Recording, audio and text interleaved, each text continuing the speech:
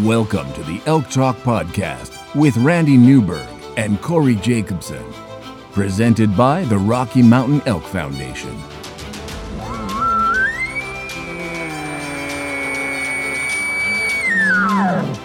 The goal is, what little you and I know about elk hunting, we share with people. I've got an elk building. It's like 120 yards away. What do I do? First off, the thought would never cross my mind when an elk's being 120 yards away to call anybody on a cell phone.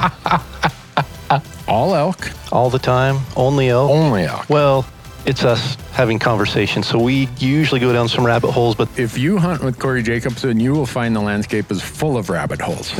We're just going to make this up as we go. and you look at it like, oh, that's a target-rich environment.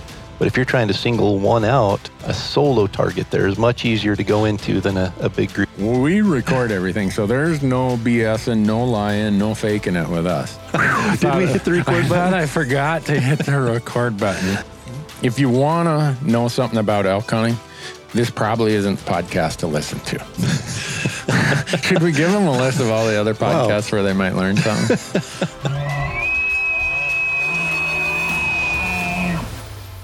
The Elk Talk Podcast is brought to you by the Rocky Mountain Elk Foundation, ensuring the future of elk, other wildlife, their habitat, and our hunting heritage. To become a member, go to rmef.org. The Elk Talk Podcast is also brought to you by Mountain Ops, making outdoor energy and performance nutrition to make you a stronger and healthier elk hunter. They have a full line of hunting-related supplements, including meal replacement shakes, multivitamins, pre-workout fuel, and post-workout recovery. And my favorite, their new performance protein bars that, by the way, are packed with 270 calories and 20 grams of protein, but contain less than 6 grams of sugar. Visit mountainops.com to learn more and to order, and be sure to use the promo code ELKTALK to save on your next order. The podcast is also brought to you by Gerber. Go to gerbergear.com and learn about the knives, the Vital, the Big Game Vital, the Gator Premium, all the things that we use when we're out in the woods, and not just knives, but also some really cool multi-tools that they have. And we have a promo code for Gerber as well. Just use the code ELKTALK to save 20% on your orders at gerbergear.com. And we are also brought to you by Rocky Mountain Hunting Calls. And Rocky Mountain Hunting Calls is the original designer and inventor of the pallet plate diaphragm that's completely changed the way elk calls are made and used. And to find out more and to order your elk calls, go to RockyMountainHuntingCalls.com or BuglingBull.com and use promo code ELKTALK, and you're going to save 15% on all of your elk calls and elk call accessories. The Elk Talk Podcast is also brought to you by GoHunt.com. Go to GoHunt.com and sign up for the Insider. The Insider is changing how hunts and hunting information are found. No doubt about that. Use promo code ELKTALK, and when you sign up for the Insider, you're going to get $50 of store credit, mad money, in their gear shop. Lastly, the University of Elk Hunting online course is a proud partner of the Elk Talk Podcast. And within the University of Elk Hunting online course, you're going to find nearly 60 chapters organized in 17 modules of elk hunting instruction aimed at making you a more successful elk hunter. From planning and e-scouting to calling strategies and packing, every imaginable elk hunting topic is included in the online course. And regardless of your previous elk hunting experience or success, I'm confident the University of Elk Hunting online course will make you a more confident, more successful elk hunter. Just visit elk101.com and use the promo code ELKTALK to save 20% when you sign up for a membership to the University of Elk Hunting online course. And with that, Corey, we are ready to get into it. Let's jump into it. Good morning, Corey. Good morning. How's Randy doing? Life in Idaho. How am I doing? Yeah. I'm doing pretty good for a guy who doesn't have a job. You don't have a job? No, I'm the most underemployed person you're ever going to meet, and that's by design. Who wants a job? You're always complaining about how busy you are and how much... Well, I know. That's because I don't have a job. If I had a job, I could tell people, no, I can't do that. Nope, I'm busy. Nope. As Isn't it that is, the when truth? you don't really have a job, you say yes to everybody. I hear you. Yeah. So Life in Idaho, good. You guys, is it raining there today like it is here? It's supposed to snow tonight here. I wish it was raining. We got a thunderstorm that came through last night, but we didn't get any moisture out of it. And we could use some moisture. This is the driest and the earliest that snow's melted off. I mean, it's not looking great. And we're Idaho, so we don't, we've got water in the mountains, but it's dry. We're the same here. It's not good. Not good at all. No. So it could be a rough July, August, September with a lot of smoke in the air if it continues at this rate. I agree.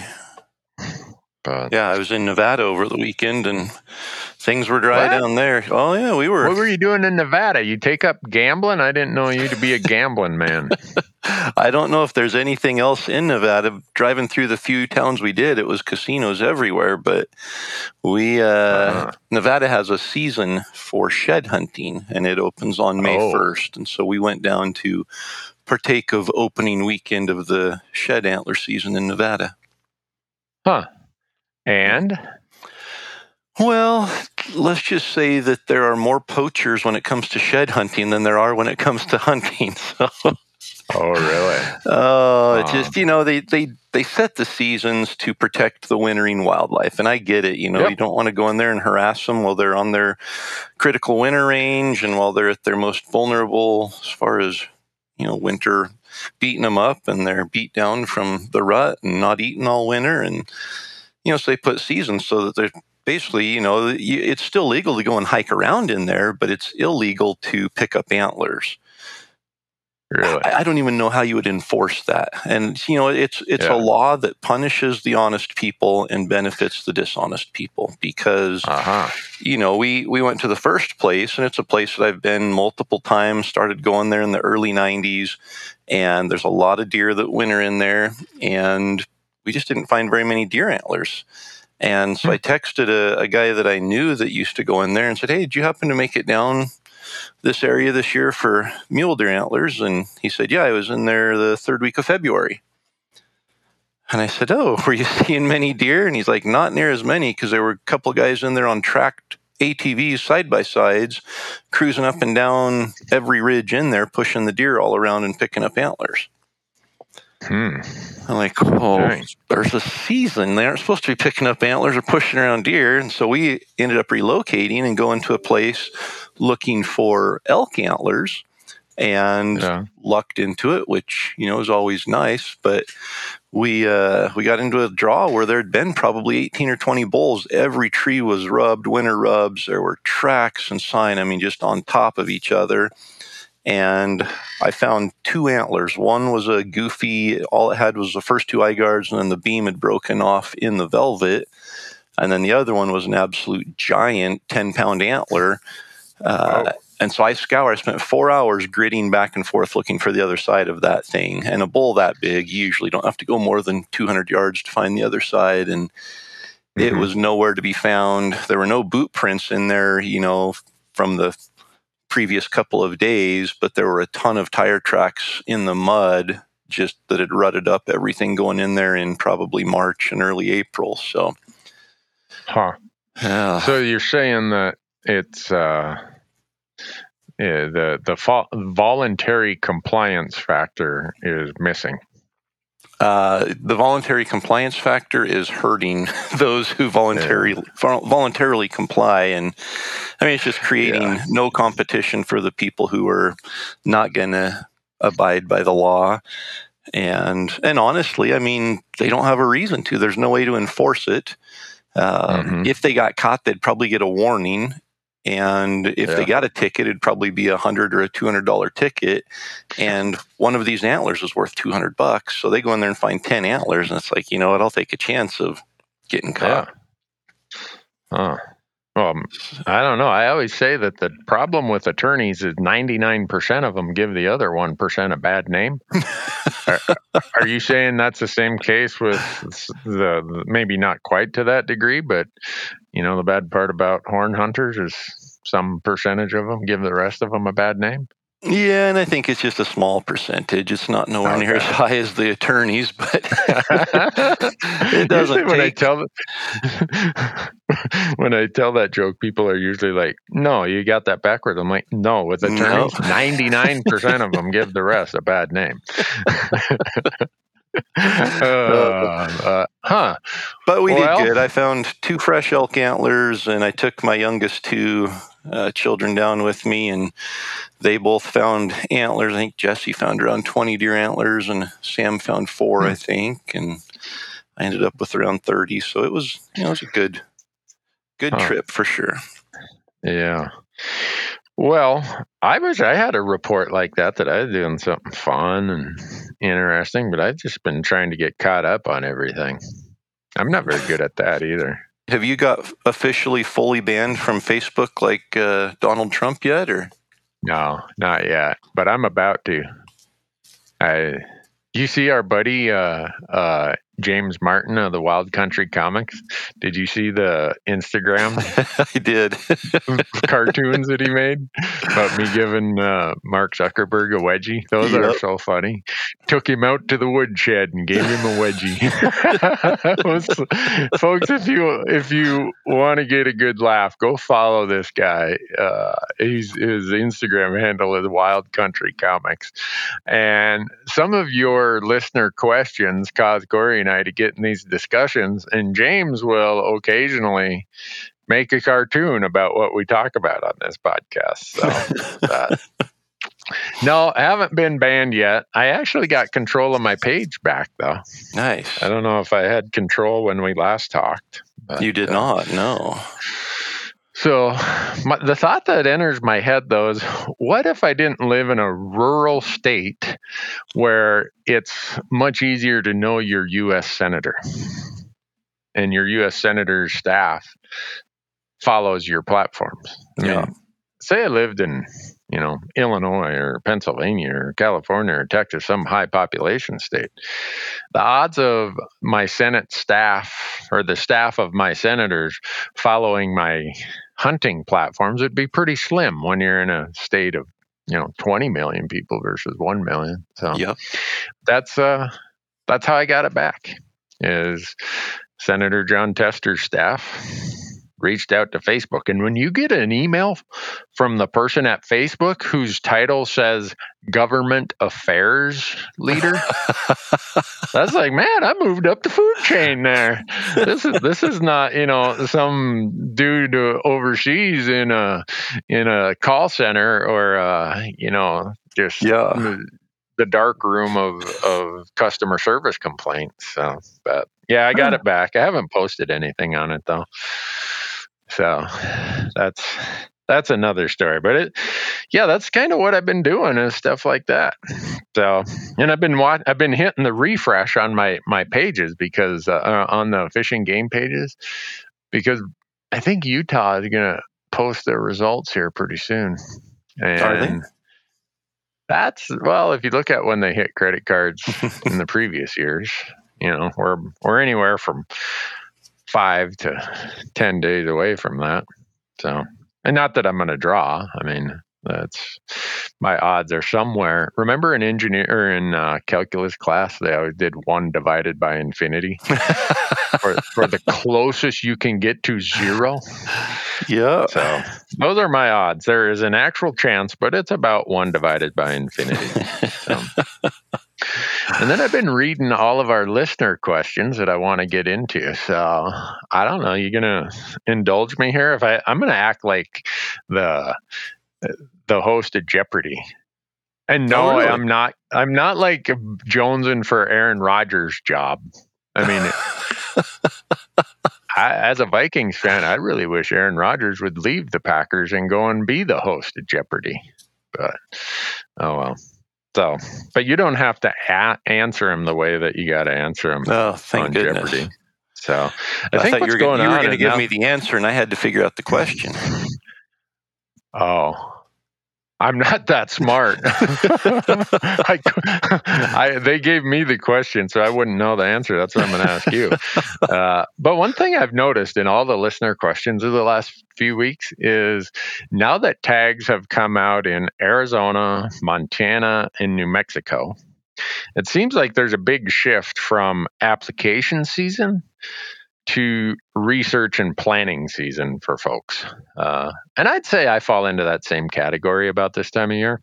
Sometime in May and June, I start spending a ton of time researching and e-scouting, assuming I have a tag to worry about. But so some of these questions that I'm going to ask you are a little bit directed towards that. And again, the really vague questions, I've kind of tried to roll them up in the same question that someone else might have had that was a little more concise. So it's not a question of, hey, I just bought an elk tag. What do I do? I mean, that's a tough one to answer in an hour-long podcast. But that is. So it seems like a bunch of people have Colorado as their fallback option for the upcoming year. So this person asked, do you have any tips for a solo archery elk hunt in southwest Colorado in early September? So it sounds like they're going the first part of season. And oh, by the way, I'm a whitetail hunter from the Midwest. Not that maybe that does, maybe that doesn't matter. And they didn't say whether they have a lot of elk hunting experience or none. So it doesn't necessarily have to be southwest Colorado unless you want to go that far into it. But yeah, so here's the other thing for today, Corey. I'm keeping you to two. What are the two best tips that you could give somebody? Ooh, man. So now I have to prioritize. I have to prioritize my answers. Yeah, I should have sent these questions to you in advance, but I don't think I can make stuff up on the fly just as easy as I can. There you go. See, I've taught you well, making it up. Right. So anything come to mind? Yeah, first thing that comes to mind is, and I'm going to assume a little bit here, but assuming that this is a Midwestern whitetail hunter who might not have very much elk hunting experience. And obviously there are several Midwest and Eastern whitetail hunters who have a lot of elk experience. But if you don't have a lot of experience, going to Southwest Colorado early September by yourself is about the hardest lineup you could come up with to achieve success. That's just, Southwest Colorado is rugged country. Early September is hot sometimes in some places in Southwest Colorado. Elk might not be quite as active or as vocal. And then going by yourself, just going and hunting by yourself is a challenge. You get an elk down in Southwest Colorado in early September by yourself, and you've got a lot of challenges to overcome there. So that's the first thing that comes to mind is, do you not have any friends that want to go with you? Or that's just, find somebody, find the cashier down at the local grocery station that has a week's vacation and take him with you, just company and someone to be there. But that would be my first thing is, if you're going without a lot of experience that time of year in that location, I would definitely try to have a partner of some kind with me. The other thing is just, if you're going to go by yourself, be sure you're prepared for all of the challenges that you're going to face. And, from the rugged country, be making sure you're in shape and ready to tackle some of that. And then making sure you're prepared for success, because the last thing you want to do is get 4 or 5 miles back in somewhere by yourself and shoot an elk and find out that it's hot early September and you've got a lot of days of packing elk meat ahead of you. Just making sure you're knowledgeable and ready to tackle that. And it's not impossible by any means, but it's definitely a intimidating task if you've not had a lot of experience there. Yeah, very daunting. Two things that come to mind for me, Southwest Colorado, it is steep. If someone hasn't been there, not only is it steep, but it's high elevation. So when someone says they're coming from the Midwest, I'm thinking, okay, you're probably coming from someplace less than 2,000 feet of elevation.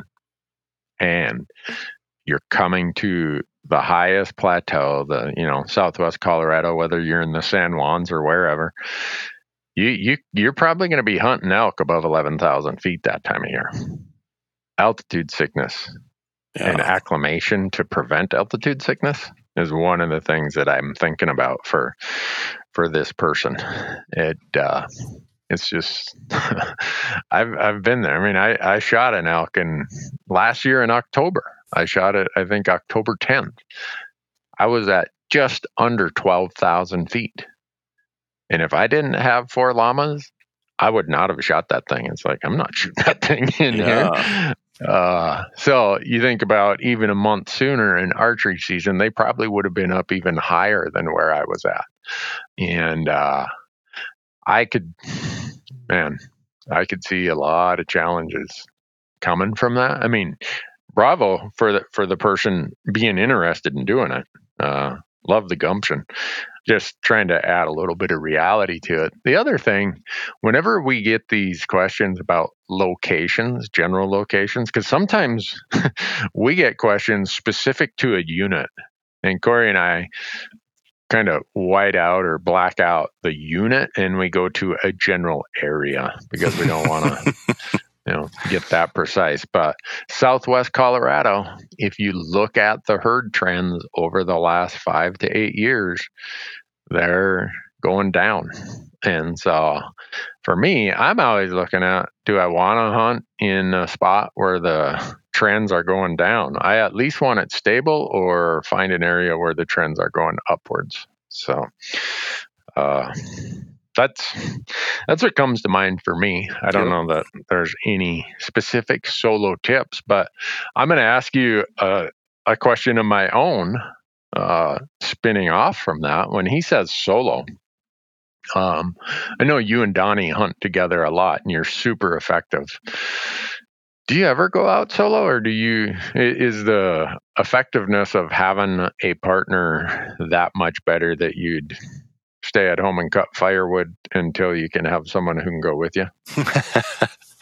No, I think that there's benefits both ways. I think for me, the benefit of going solo is just the mental decompression, just getting out there and not feeling the pressure to be successful. Because when you're hunting with a partner, not only are you concerned about your success, but you're concerned about theirs. And so there is some added responsibility when you hunt with a good hunting partner. And it's so important to make that distinction. They're hunting partners. They hunt together, but they're both trying to fill their own goals, and they're not working together as a team. And then there are hunting partners that work together as a team, and it's night and day difference, both in terms of enjoyment and success. But it does add some responsibility there, that when we're hunting together, if I'm hunting with Donnie or anybody else, I feel responsible to contribute to their success. And so that means no chance of sleeping in. I'm going to push as hard as I can every minute of daylight.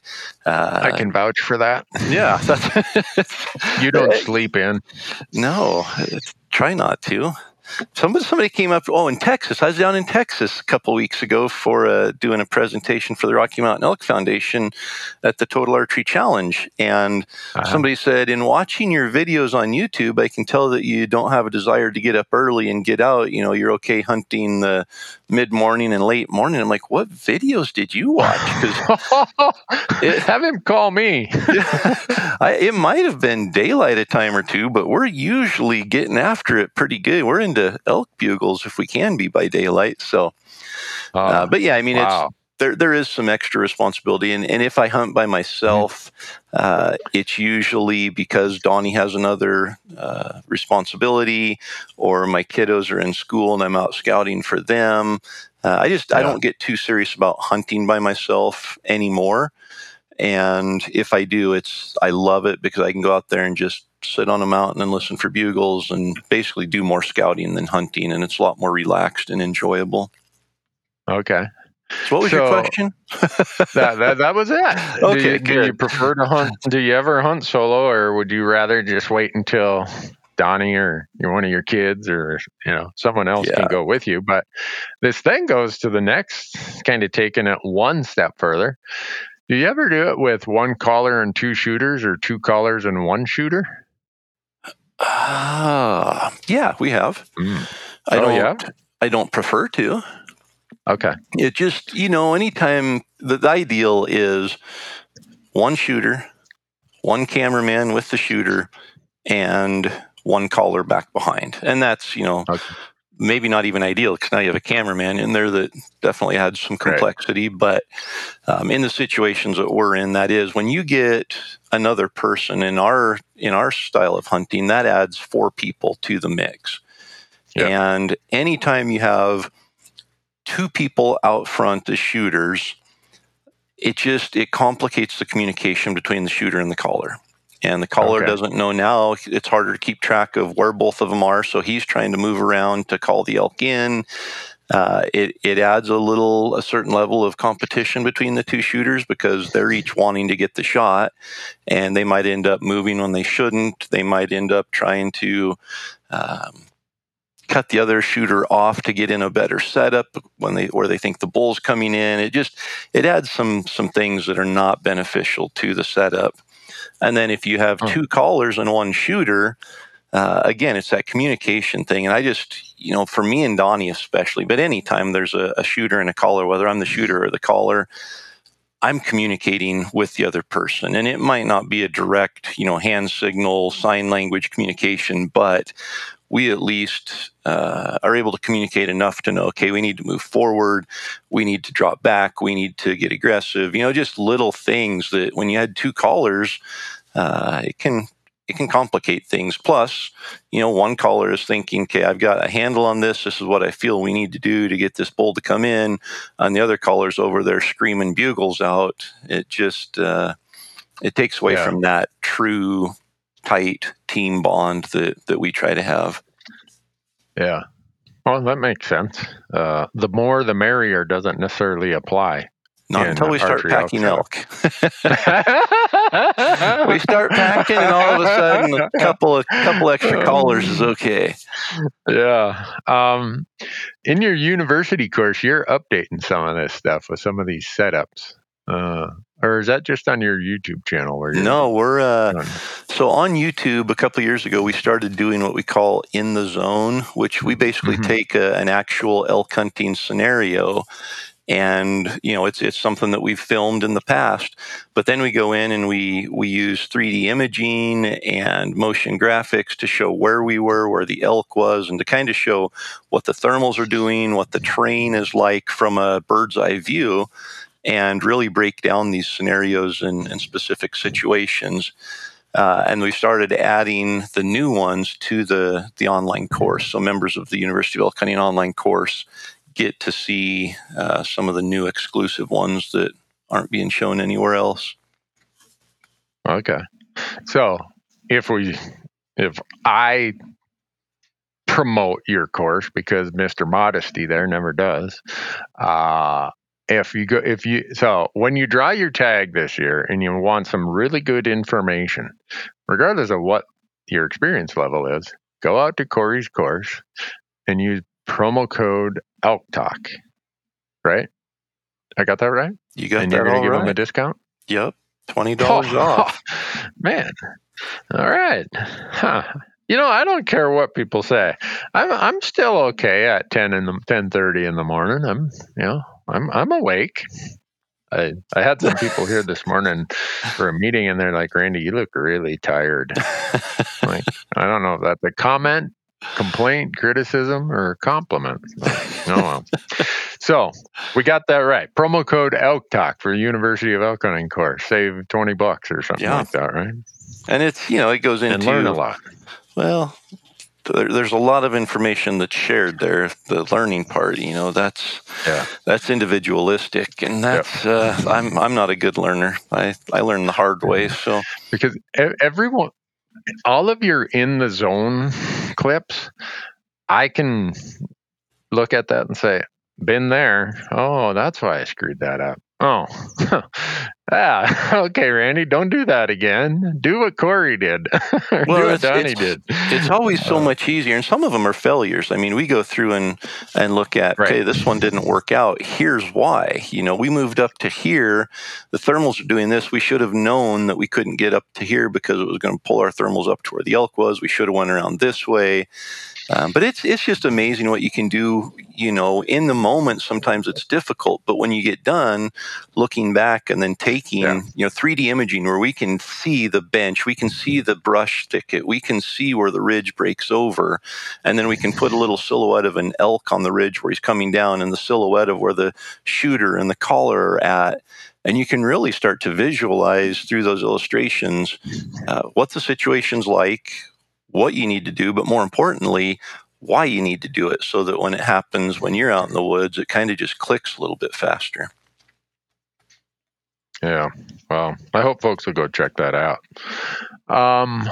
This one listener said, man, I was all excited. I drew this Montana multi-unit archery tag, which if you look in the regs in Montana, there's quite a few central, eastern units where if you draw the archery tag, whether you're a resident or non-resident, it gives you a chance to hunt multiple units. In some respects, not too much different than the Wyoming general tag or the Colorado over-the-counter tags. And so he said, I was all excited until I got to looking at how much terrain, how many places I could go, and now I'm more bewildered than I am excited. Where would you start as far as selecting which of these many units to hunt in? This reminds me of all the emails and messages we get. I'm not asking for a specific trailhead, but do you have a drainage or a creek name that I could start hunting at? And I know he obviously stayed away from asking that, but no, it's, I think that's, for me, that's the beauty of Go Hunt and going to Filtering 2.0 in the Insider. You can look at individual statistics for individual units, and it's just super helpful to do that. And, like we've talked, there are a few things that I look for. Access is a big part, especially, you get to central and eastern Montana. There's a lot of private land from what I understand. So access is going to be a big thing I'm looking at. Is it 20% public land or is it 90% public land? But more importantly, I'm probably looking at bull to cow ratios, harvest success percentages, some of those things. So you can go into Filtering 2.0 and you can plug in, I want a unit that gives me 30% success rate in that unit. And I want it to be 75% public land or more. And it's going to spit out which units within that area you have to hunt meet that criteria. And then from there, you can browse through them. You can get an idea for what the land looks like. You can get an idea of what the trophy potential, if that's important. You can get an idea of the bull to cow ratio. And so you can really narrow things down. And it's not like everybody's looking for the same thing. I might, for a certain hunt, want trophy potential. I might say I want to go where there's 320 plus bulls potential. Whereas somebody else might want a high bull to cow ratio or a lot of public land. And so the nice thing about it is it's not going to send everybody to the same place. It's going to factor everything in based on the input that you put in, what's important for the hunt, and spit out those units. And so that's, for me, that would be my very first thing, is go there, and it's probably going to narrow it down to just 2 or 3 specific units. From there, you can get in and do some e-scouting based on that. And it is overwhelming, and it's daunting to take something so general like that. You look at a general tag in Wyoming or the general license in Montana, and it's like, I can hunt the whole west side of the state, or I can hunt all of this area. How do I narrow it down from there? And there are tools that help you do that for sure. Yeah, and I approach it the same way. I just say, all right, this tag that he's talking about, treat it as one unit, and then go and use those exact tools about harvest rates, and see which of the units within this region or, Wyoming is a great example, or this is how I also pick my over-the-counter units in Colorado. What are the criteria I'm looking for? And for me, I want to quickly get to the elimination of places that don't interest me. So if all of a sudden the map clears away and you're down to 2 units or 3 units, it's like, okay, let me focus on those and let me start drilling down even deeper and do my e-scouting from there. So Yep. I can see, I guess, where some people are, I don't know if intimidated is the right word, but just struggling or pondering, where do I start? I can see where that would be the situation. But hey, speaking of Go Hunt, did you see that they released the insiders got access to the iOS version of the what do you call it, mobile maps? Yep. No, I did. I used it in Nevada this last weekend. Pretty Okay. slick. Well, I'm a Droid user. Yeah. Is it? All right. So I'm a Droid user, so they've told me you got to wait 4 weeks, Randy. So it's life. I'm slow at so many things. And my technology curve isn't even a curve, Corey. My technology curves so slowly it looks like a straight line. But no, if you become an insider and use promo code ELKTALK, they'll give you a $50 card in the gift card in their gear shop. But here's why it's important. I mean, all the insider stuff we talked about. Now, I mean, last year they came out with desktop maps, 3D maps. Now you get the mobile version, and you and I, being lucky, we get to see what's in store for the mobile version in the next couple months, and should be pretty exciting for people. Well, and it's so awesome that I get to use it now for shed hunting and get familiar with it and see how powerful it is, because I do a ton of e-scouting for shed hunting, and we know about the approximate. Yeah, we know approximately the elevations. Yeah.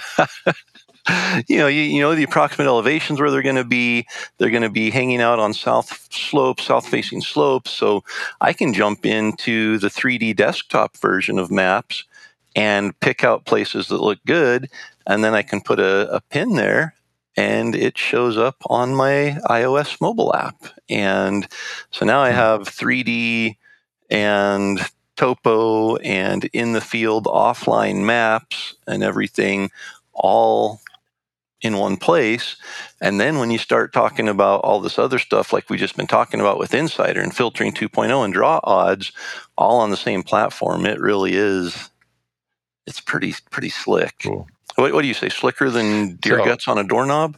Slicker than deer guts on a doorknob is what Grandpa used to say. So you brought up something. I wrote a note here. I forgot to ask it, but before we get too far down the path, I'd never heard this before until you said it. Winter rubs. What the heck is a winter rub? Well, so there are 3 kinds of rubs that bull elk make with their antlers. And the first one is when they remove the velvet. And that's usually done in what I call the bull's bedroom. They've split up from the bachelor group. They're solo. It's right before they go looking for cows. So we're talking, mid-August through the 1st of September, somewhere in there.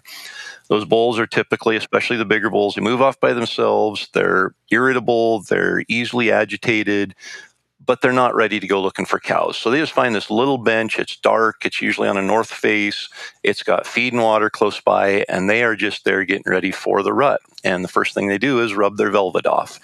And so you're going to find a little patch where they've spent that week or two, and there might be 30 or 40 rubs within sight, like just every tree in there looks rubbed. And, we've talked in the past that if you're archery hunting the middle of September and you come across something like that, you're like, oh yeah, I am in the right place. But that bull might be 10 miles away because he spent the pre-rut there, and then he moved looking for the cows once the rut started kicking in. And so being able to differentiate between a rut rub And a pre-rut rub is important. And a rut rub is just, the bulls rake their antlers to display dominance while they are either establishing harems or while they have their harems. They'll do that to display their dominance to another bull. And, they aren't going to rake every tree on a ridge. They're going to rake a tree as the cows are feeding by the meadow in the morning, and then on the way up there when they get their bedding area, they'll rake a tree, but you aren't going to find that concentration like you do in pre-rut rubs. And then the winter rubs are important for us shed hunters, because when we're trying to find elk, sometimes, like the 1st of May, Nevada's shed season opens the 1st of May. When you get to these areas where they dropped antlers, the elk are no longer there. So it's not like you can go and look for bull elk that have lost their antlers already the 1st of May, because they're going to be a couple thousand feet in elevation difference, maybe several miles if they migrate back to their summer range. So it's important to know what sign to look for to say, okay, the bulls were here at the time they were dropping their antlers. And one of the most important things that I look for is a winter rub. And they will rub their antlers just before they start shedding them. And I don't know if it's because they get itchy and they're trying to get them off, but you will find in an area where the bulls are concentrated in like February and March, there will be multiple trees that are rubbed. And you can tell they're fresh because there's still green limbs on the ground and they aren't from the fall before where the limbs would be dead. And so that's one of the primary signs I look for when I'm going through an area to say, were the bulls here before they dropped their antlers? Because obviously if there's rubs, they had their antlers on, and it really helps put some pieces together for shed hunting. See, folks, you learn something new every day. I had no idea, but I'm not a shed antler guy, horn hunter. So I've never had cause to think about that. I had no idea that they rub just before they're getting ready to drop. Yeah. Huh. Yeah, so I get excited when I start seeing fresh rubs in April, because I know the elk had their antlers when they made the rubs, and they probably don't have them right now. So all I have to do is either figure out where they are right now and connect the dot between that rub and where they are, or, we've found sheds at a rubbed tree, like they've rubbed their antler off on a tree, and it's not uncommon. So this is a completely side note to this. Somebody wrote, and this is your Nevada shed antler. They're following the same line here. Some guy said that he shot an elk in Nevada that had a broken 4th point. And he said, does Corey have a shed antler I could get a 19 to 20 inch G4 off from? So there, I put you on the spot. Have you ever had something repaired at a taxidermist? I haven't. And my first thought is, man, those antlers are all so unique that I think it would be really tough to match up, just mass, length, even the features on the antler, the veins and the grooves and the knobs and coloring and everything. It would just be so hard. I would almost think it would be easier to build an antler from scratch using some of the compounds they use to fix antlers and do taxidermy. Yeah, I've never done that. So, well, there, we answered the question. I think that was a polite way of saying, no, I keep my shed antlers. Well, actually, the antler buyer's coming today to buy our antlers. And so I do sell them, but I probably don't have anything that would match what he was looking for. Oh. Yeah, I don't buy that. I saw some of the pictures. I saw you. So for people who don't know, Corey called me and told me the story just about drowning in a river. About, I don't know, when was that? 2 weeks ago when you called me? Yeah, it was 2 weeks ago. And I said, Corey, this is why you and I have such differences of risk assessment. This is why we don't hunt together that much. So you got to practice your dog paddling techniques to keep you from going over the waterfalls by the sounds of it. Well, when you say I almost drowned, that's probably a little bit of a stretch, because I never felt. Did you almost get hypothermia then? Well, I was going to say I never felt like my life was in danger. There were a few times where my heart rate got up and I started breathing a little faster. just realizing I had to work a little harder than I was to make it across. But we've got a spot where we like to go across this creek that typically it's really wide, really slow, and really deep right there. And so I've always thought that's the good way to get across that's going to be, we don't have rafts or anything, and it's a long hike in there, so it's not like you want to carry a bunch of weight. But I thought, I have 2 float tubes, and Tyler has a set of waders, and I have a set of waders. We could pack float tubes and waders in there and some fins and just kick across the slow part where it's deep and get to the other side, and then shed hunt the other side where not very many other people are going to be willing to go. So everything was good until I found my waders the night before, and my son had used them. These are fishing, neoprene fishing waders. My son had used them for waterfowl hunting, and they had about 6 holes in them. So I went and got some Aqua Seal and patched all of those holes, and the Aqua Seal worked great. So rolled them up, got down there, inflated our float tubes, put on the waders. Tyler climbed in. He's like, "Wow, these float tubes aren't overly stable." Not to mention, spring runoff had occurred, and now our slow spot was moving pretty swiftly. It was still a wide, deep spot, but now it was moving. There was a good current through it. And just below this wide spot is some Class 3 rapids.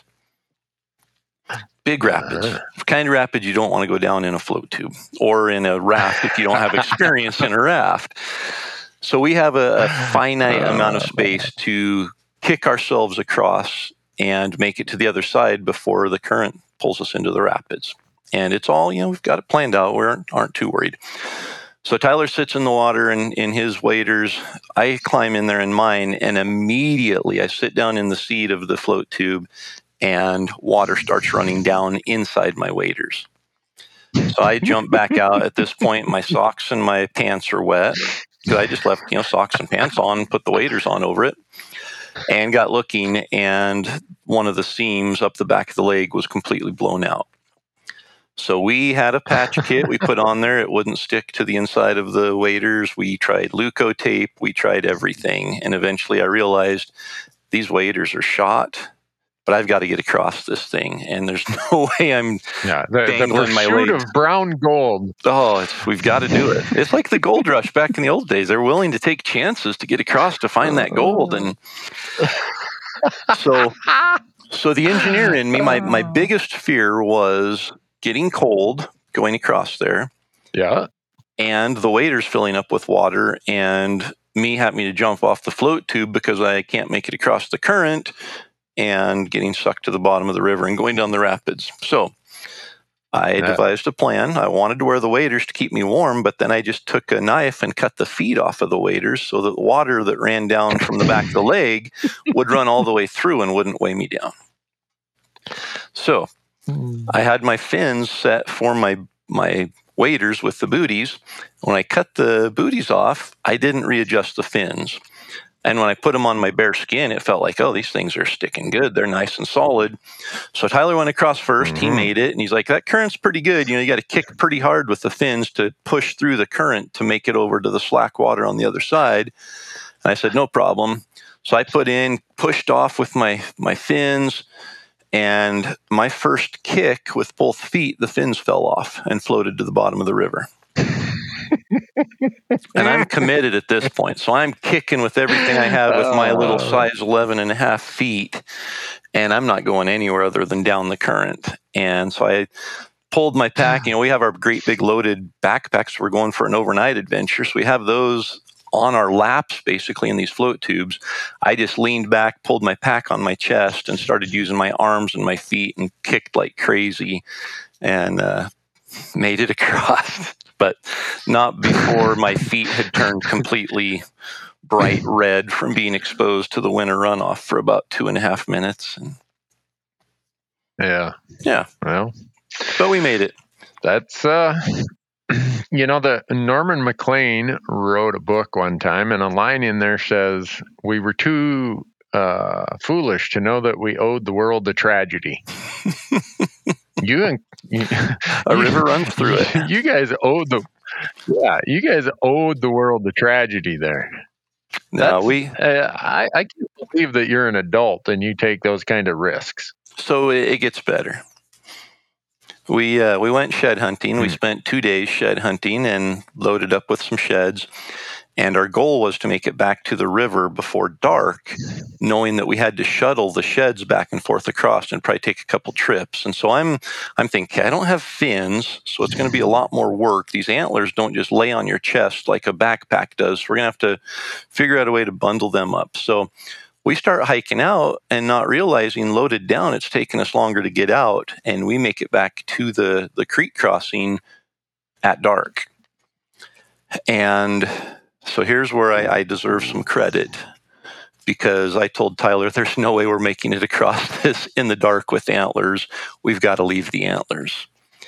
And so we did. We stashed the antlers. We jumped in the river on our float tubes with my cut up waders.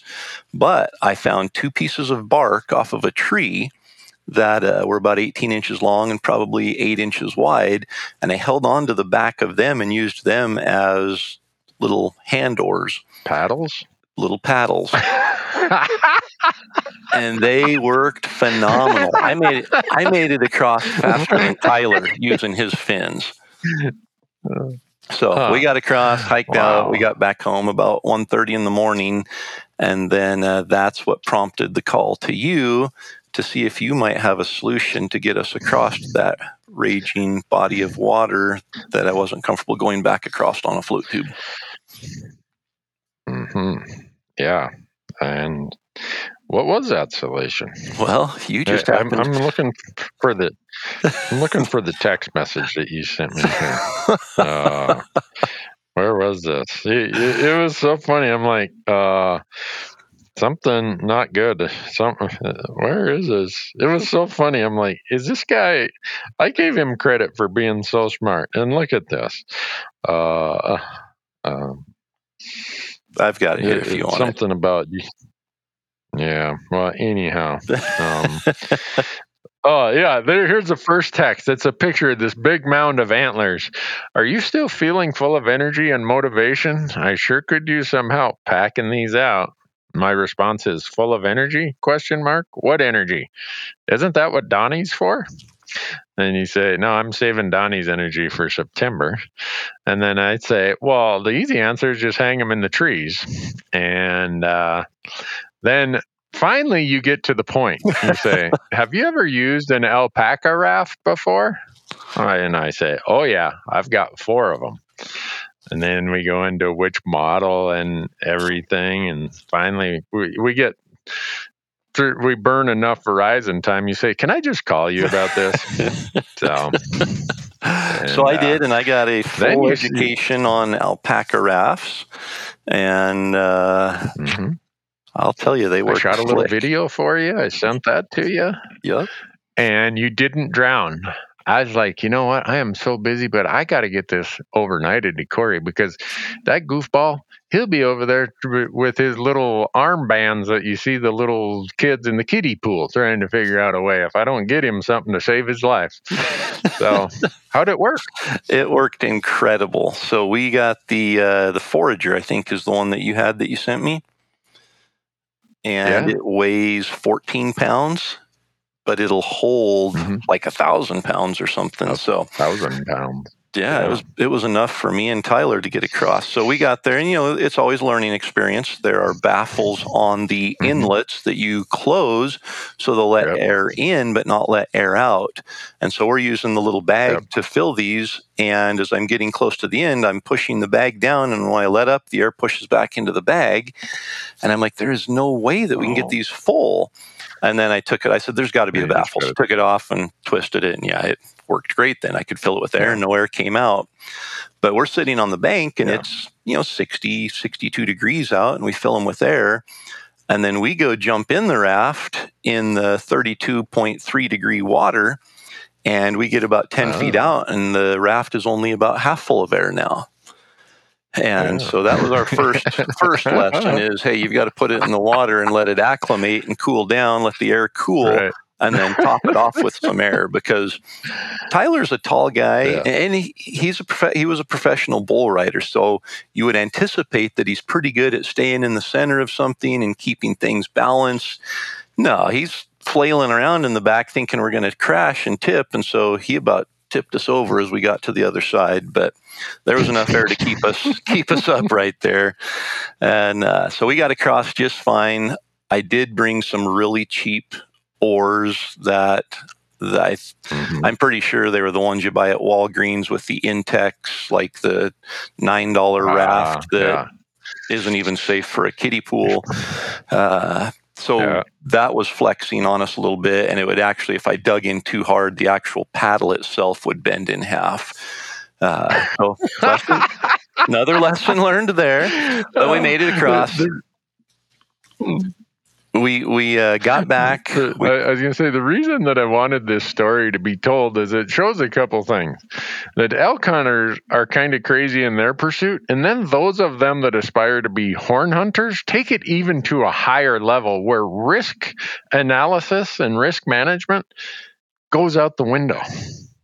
See, but I think that I didn't take risk. I came back and got a safe raft.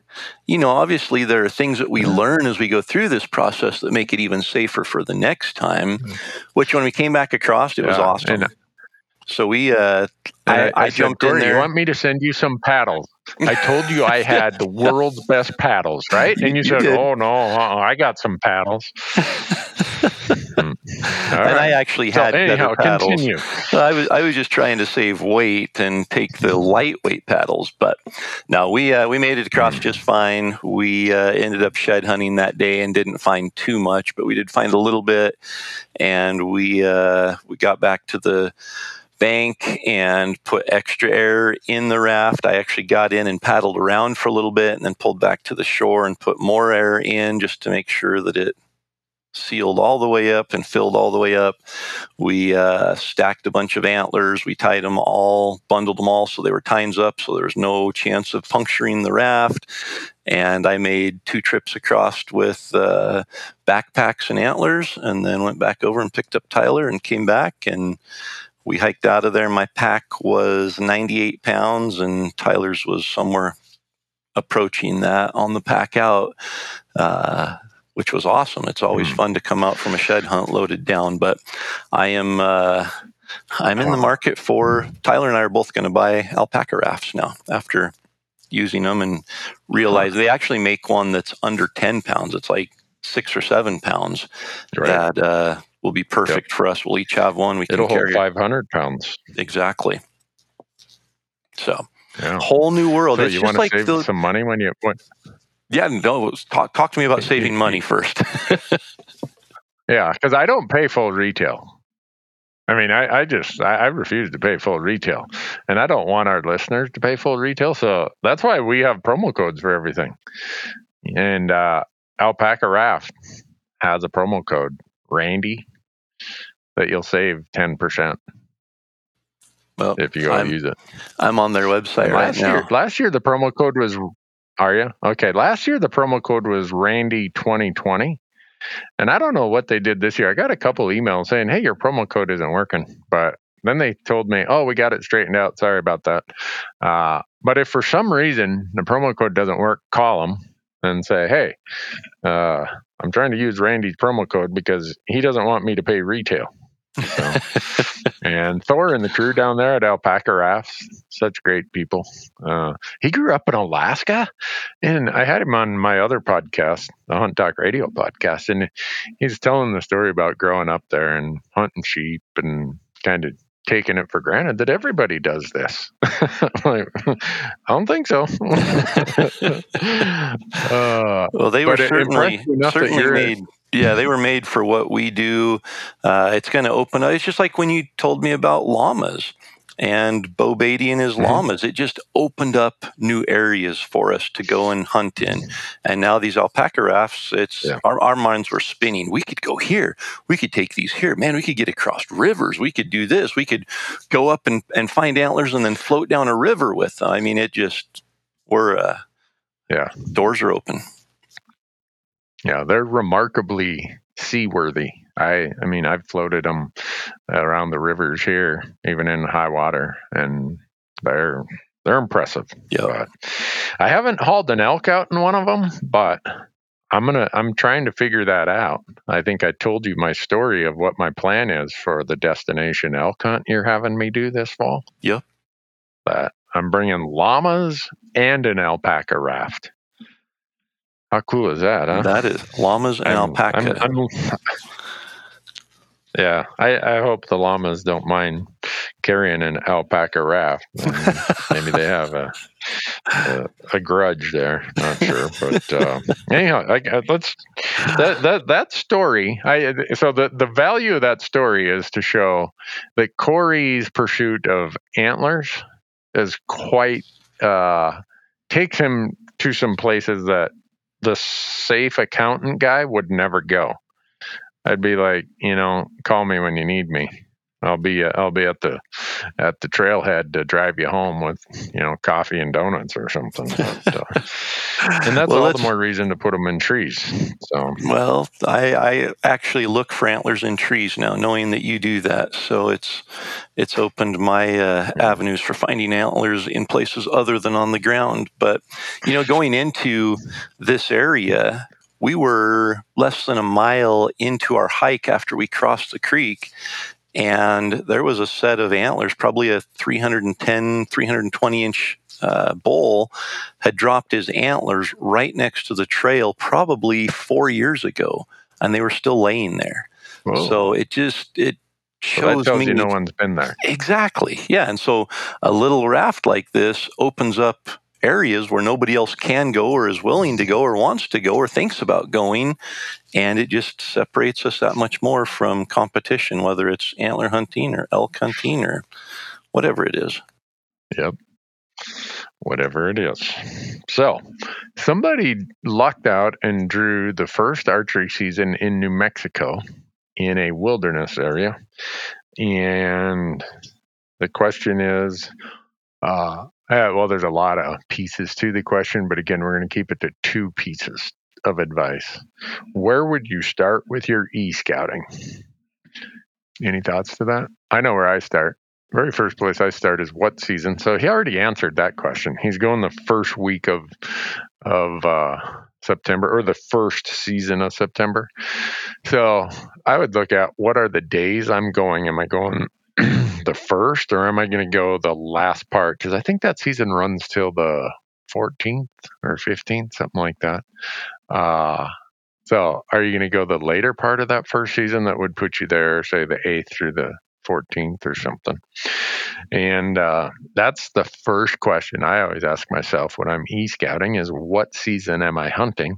And so if he picked that date I just suggested, he'd be in that transition period. It's a really rapid transition from pre-rut to peak rut, and a lot is happening on the landscape in that week. The elk are going from I'm pretty interested, but I'm not quite that interested, to hold my beer and watch this.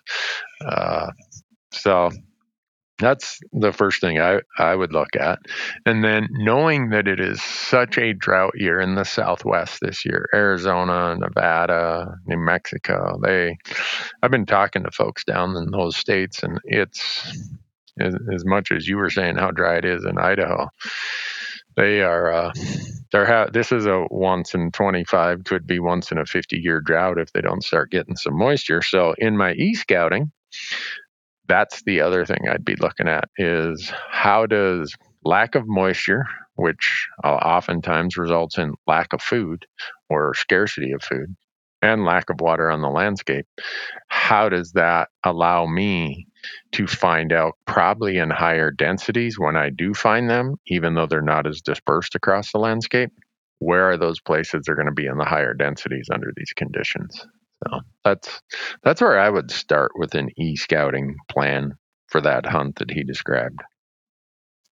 Would you add anything to it? That's exactly what I would have said. What are the elk's needs, which is what I think one of the most important things that I've learned from you about elk hunting is recognizing the elk's needs in different seasons and different times of years.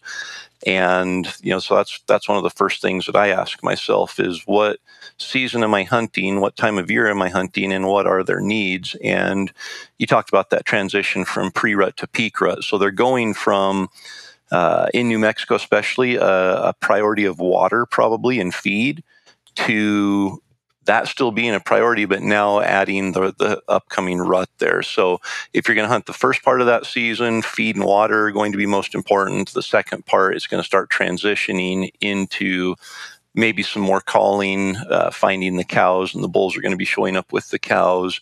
But even at that, I think water is going to be the critical factor. And so finding sources of water that on a dry year are still going to provide water would be probably the first thing that I look for in that area, and making sure that I have those areas clearly marked and identified, and then verifying when I get there which ones still have water and focusing around those areas.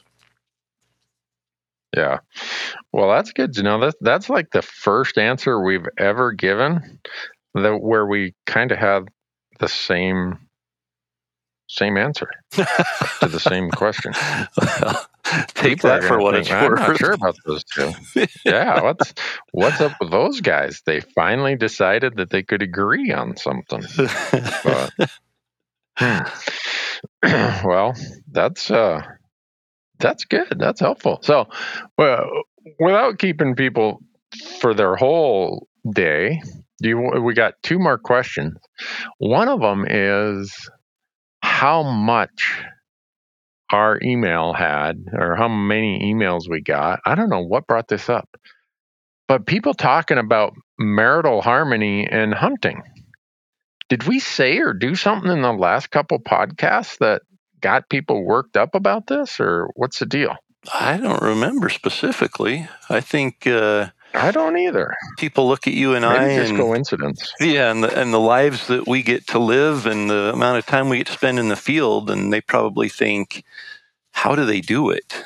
Obviously they don't have a job, but more importantly, on the home front, how do they get away with it? Yeah. That's something we want to even talk about, or is that a whole different podcast? That might be. On my podcast, yeah, I did. It got into so much depth. I did 2 episodes about marital advice.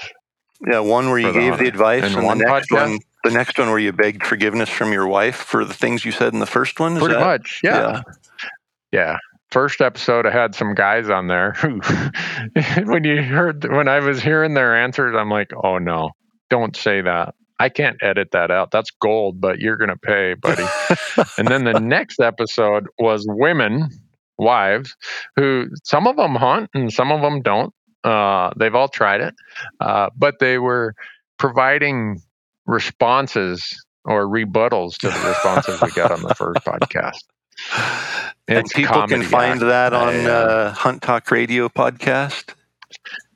Yeah, I can't remember, like episodes, I don't know, in the late episode number, high 80s, maybe even the low 100s. I should know, but I don't. But it's always interesting, and I know we can joke about it, but I can say for me, and I always caution that I hate giving marital advice like I know what I'm talking about, because what if my wife someday says, buddy, you were you're welcome here. Pack it up and get out of town. So you run that risk of acting like you know what you're talking about, but maybe you don't. So I qualify this as in the CPA world, the first thing this big national firm taught me, the first training class I went to in Chicago, they said, remember, if anyone's going to jail, it's the client, not you. And so this kind of applies here, where if I'm going to give marital advice, make sure that if anyone's going to get divorced, it's not me. So my answers are kind of predicated based on those sideboards. But I don't know. For me, it's just been, I'm blessed that 32 years ago, my wife decided to say yes. And I didn't even give her much time to change her mind. This was on a Sunday. I said, good, we're getting married next Saturday. You going to be there? So I was like, cool. So we did. We $20 in a blood test, and we were down at the Justice of Peace. And it worked out for me. But in seriousness, for me, it's been about when I'm not hunting and not involved in things that require my time and energy. She owns the calendar, and year round, she owns the household budget. So if I'm going to do something that is a personal splurge indulgence for hunting, it's either coming out of some way that I've made some money on the side, or I often joke with the newlyweds. I'm like, well, that $1,000 bow you bought is a $5,000 bow. $1,000 for the bow, $2,000 for something for the spouse, and $2,000 for something for the family. And usually the person who asks the question is like, that's not the answer I wanted to hear. But it is really the answer. Point being, don't be selfish with your time or your money. And odds are you'll probably get to where you and I are, where we've been married. We measure it in decades, not years. And, hopefully you get to hunt a lot along the way. But yeah, no, and it does take a very special spouse to put up with the lifestyle we have. And I think sometimes it's easy to overlook that and take that for granted. And it's important to remind them that we are grateful for the freedom they give us to do that. And we've made it our career, our job. Whether we want to say it's a job or not, it's how we're trying to pay the bills.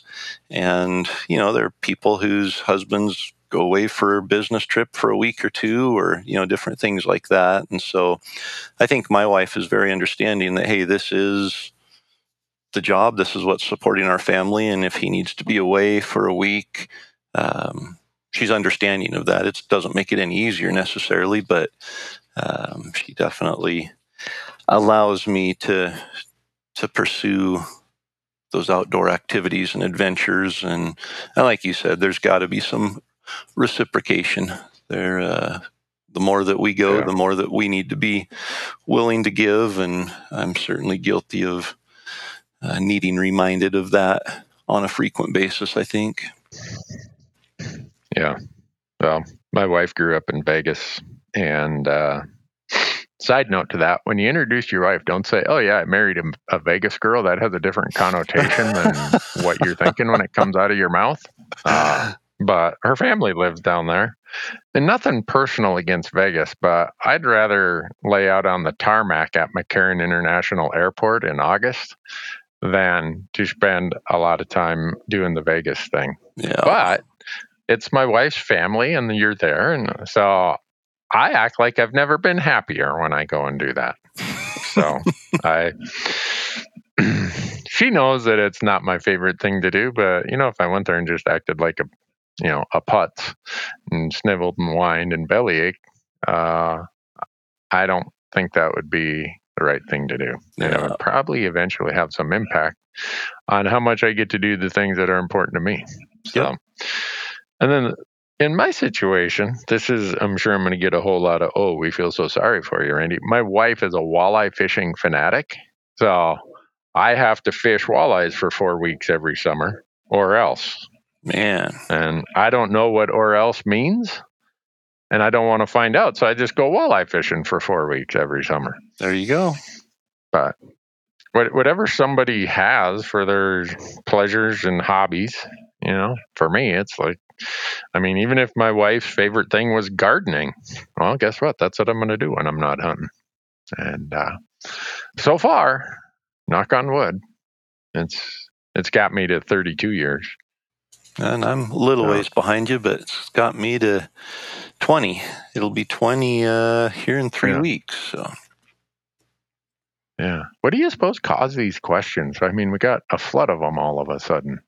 Did we say something? I don't know. I think we just have all these stories we share about all these adventures we're on, and people are like, how do they get away with that? How are they always out doing that? Maybe that's it. I don't know what else to say to it. Yeah, I am blessed. I live in the greatest country in the world, and I have this amazing wife, and this is the job I've quote unquote worked to have. And now at this point in my life, I get up every day and I look at the whiteboard here at the office. It says, "Why?" To promote self-guided public land hunting and create advocates for that cause. That's a pretty easy thing to do every day. That's None worth of getting this, up for. disinherit the federal treasury and make sure every client is happy or yeah. So it's it works for me. I don't know. Maybe we should have an actual marriage expert on the podcast, and then we could answer the questions for keeps rather than make it up. That would set a bad precedence for our podcast, though. It would probably disable us from making up answers on everything else elk hunting related. So, yeah. Do you have time for one more question, or should we save the next one for the next podcast? I think we've got time. I took up a lot of time with my shed hunting story, so we've got to add some value now.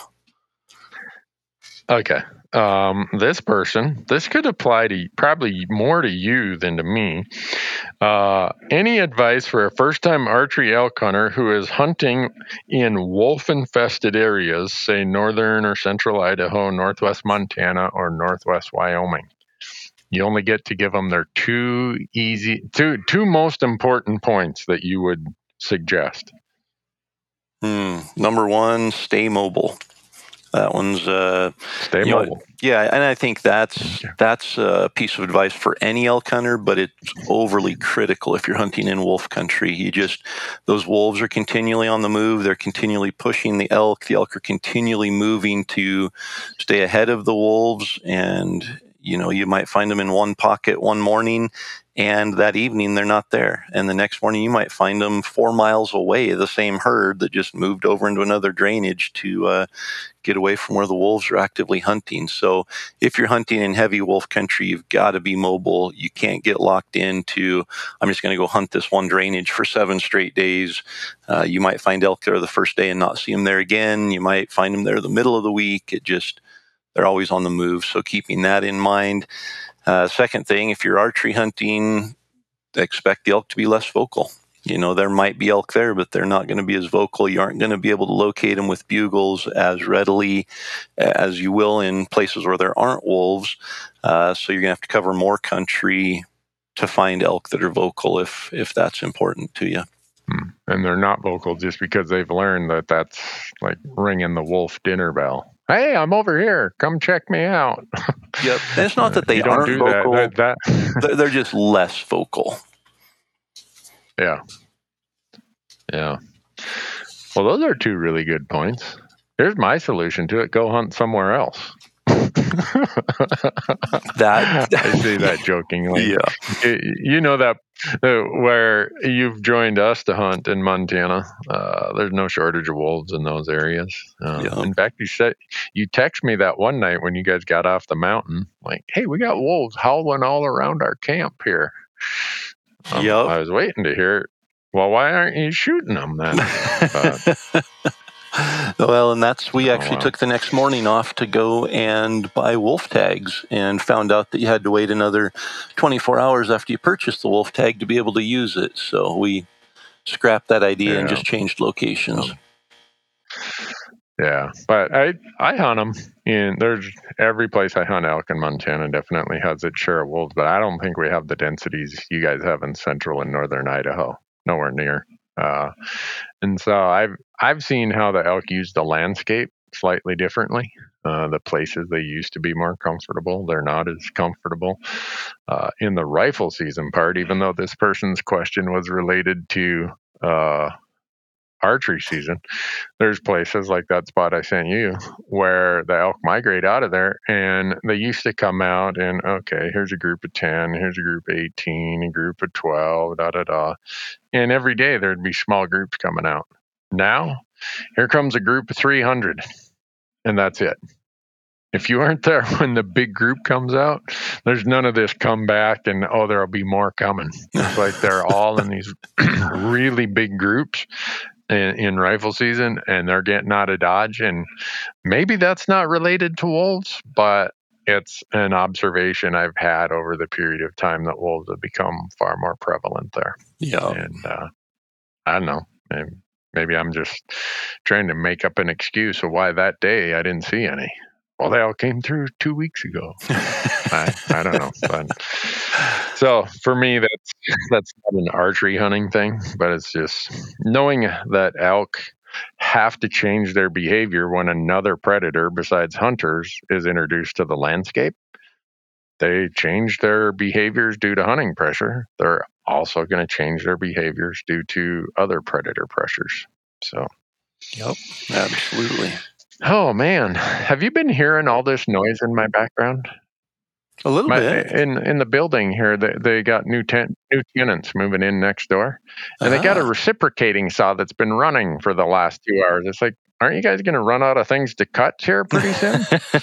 And it's my studio here. My recording studio is soundproofed, but obviously it's not soundproofed enough for the. So I apologize if people heard a bunch of jackhammering and sawzalls and everything else. But that's why I don't own any power tools, right, Corey? You That's don't right. worry about it coming from my part of the building because I don't own any of those tools. I hunt and I fish. I don't do that kind of stuff. Something's wrong if you hear a power tool and Randy's in attendance. Yeah. Have you ever had a woodpecker damage the siding on your building? I haven't, no. Well, I hadn't either until yesterday when a tenant calls and says, hey, we got a woodpecker here that's pretty much destroyed this part of the siding. I walk over there. I'm like, look at that. That's blankety blank. The paint's all gone. He drilled the hole into the siding and he's destroyed. I don't know how many thousands of dollars it's going to cost, but I got a pellet gun. And I don't know what the rule is on woodpeckers, but I think, isn't there in Montana? I know there's this rule about you can defend your property from anything. Grizzly bears, wolves, whatever. So nice. Yeah. So I don't know what I'm gonna do with that woodpecker. I went and put a little bit of mesh over his hole, but now he'll probably just drill another hole in another part of the eaves and building. So I just thought, you being a contractor, you would have encountered something like that. And I don't own any power tools, so I can't fix it. So I'm trying to hire some people to come and get it. So I spent the morning calling all my contractor buddies, and they're like, well, I'm busy till this time next year. I'm like, well, I got to get rid of that woodpecker before that. The tenant doesn't want a whole woodpecker family living in there all winter. So, well, I think there's two morals to that story. Yeah, I was just going to say, one, don't own a commercial rental property, or hire a property manager. Exactly. So, no, I was going to say, I think that you have the solution to take care of the source of the problem, and then you can fix it later. But yeah. Well, I'm kind of thinking that Bondo, if you can't fix it with Bondo and duct tape, it probably, just burn the building down and start over or something.